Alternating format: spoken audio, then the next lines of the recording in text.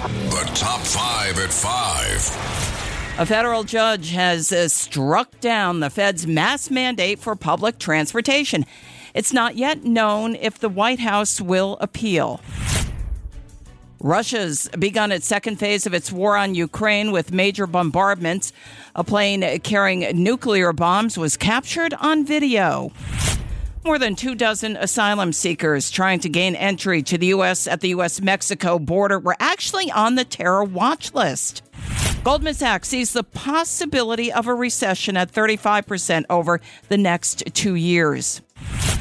The SALT tax stays for now. The U.S. Supreme Court has refused to hear a challenge to the cap limiting state and local deductions on federal returns.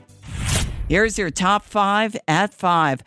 A Florida federal judge has struck down the Biden administration's mask mandate for public transportation. U.S. District Judge Catherine Kimball Mizelle said the mandate was unlawful. Judge Mizelle said the mandate exceeded the statutory authority of the U.S. Centers for Disease Control and Prevention and violated administrative law.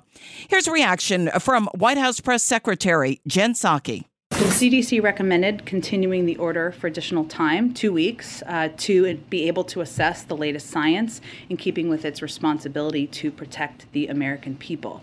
So this is obviously a disappointing decision. The CDC continues recommending wearing a mask in public transit. It is unclear if the U.S. Justice Department will appeal this ruling. It is not known how quickly the ruling will be implemented on mass transit, including airplanes, or if agencies will take a wait-and-see approach pending a possible appeal. The CDC last week extended the mask mandate through May 3rd due to cases of COVID resulting from travel.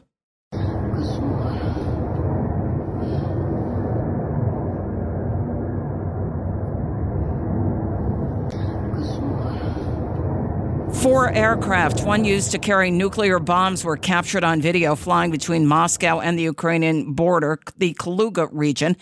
A Tu-160 strategic bomber was seen in the skies over western Russia amid huge pressure on the Kremlin over the sinking of the Moskva flagship in the Black Sea by Ukrainian forces. Ukrainian President Zelensky has confirmed a major new second offensive in Russia's war in Ukraine is underway for control of the eastern Donbas region of Ukraine. Explosions are taking place along the entire front of the Donbas region. Moscow under intense pressure following Ukraine's sinking of its naval ship, the Moscow, which sank in the Black Sea following strikes from missiles fired by Ukraine. The war now in its 55th day. 23 people attempted to cross the U.S.-Mexico border. They were actually on the terror watch list last year. That according to U.S. Customs and Border Patrol agents, which apprehended the individuals. The information was provided to Fox News under a Freedom of Information request. The apprehensions took place between January 20th and December 27th of last year. Former acting ICE Director Tom Homan spoke to Fox News. 23 people have been arrested off the FBI screening database. He knows that. And he's the Secretary of Homeland Security. At what point does this man have enough integrity to tell the White House, I cannot keep this border open no matter what, because we've created a national security issue of the highest proportion? Agents use the terrorist screening database. That's the TSDB. It contains information about the identities of those who are known or reasonably suspected of being involved in things like terrorist activities. Republican lawmakers have repeatedly called for the number of those encountered at the border to be made public by the Biden administration. Well, it's a balancing act as fears of a possible recession loom. Goldman Sachs says it's seeing the possibility of a recession at 35% over the next 2 years. History suggests that the Federal Reserve will face a difficult task in tightening monetary policy enough to cool inflation without causing U.S. recession. Citigroup chief economist Nathan Sheets spoke to Bloomberg a few weeks ago. I think that we're seeing that the headwinds on the consumer sector are mounting. And part of that is the inflation story and rising energy prices. I think part of it may actually be a fiscal drag. And achieving a so-called soft landing may be tough, according to economists. Historically, large declines in the gap in the U.S. have only occurred during recessions.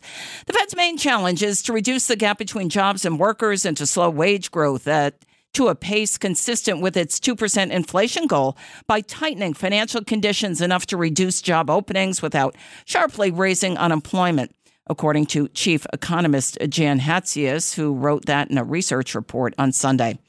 Well, the U.S. Supreme Court Monday declined to hear a case involving a challenge to the SALT deduction. It's that $10,000 cap on the amount filers can deduct of state and local taxes from their federal income taxes.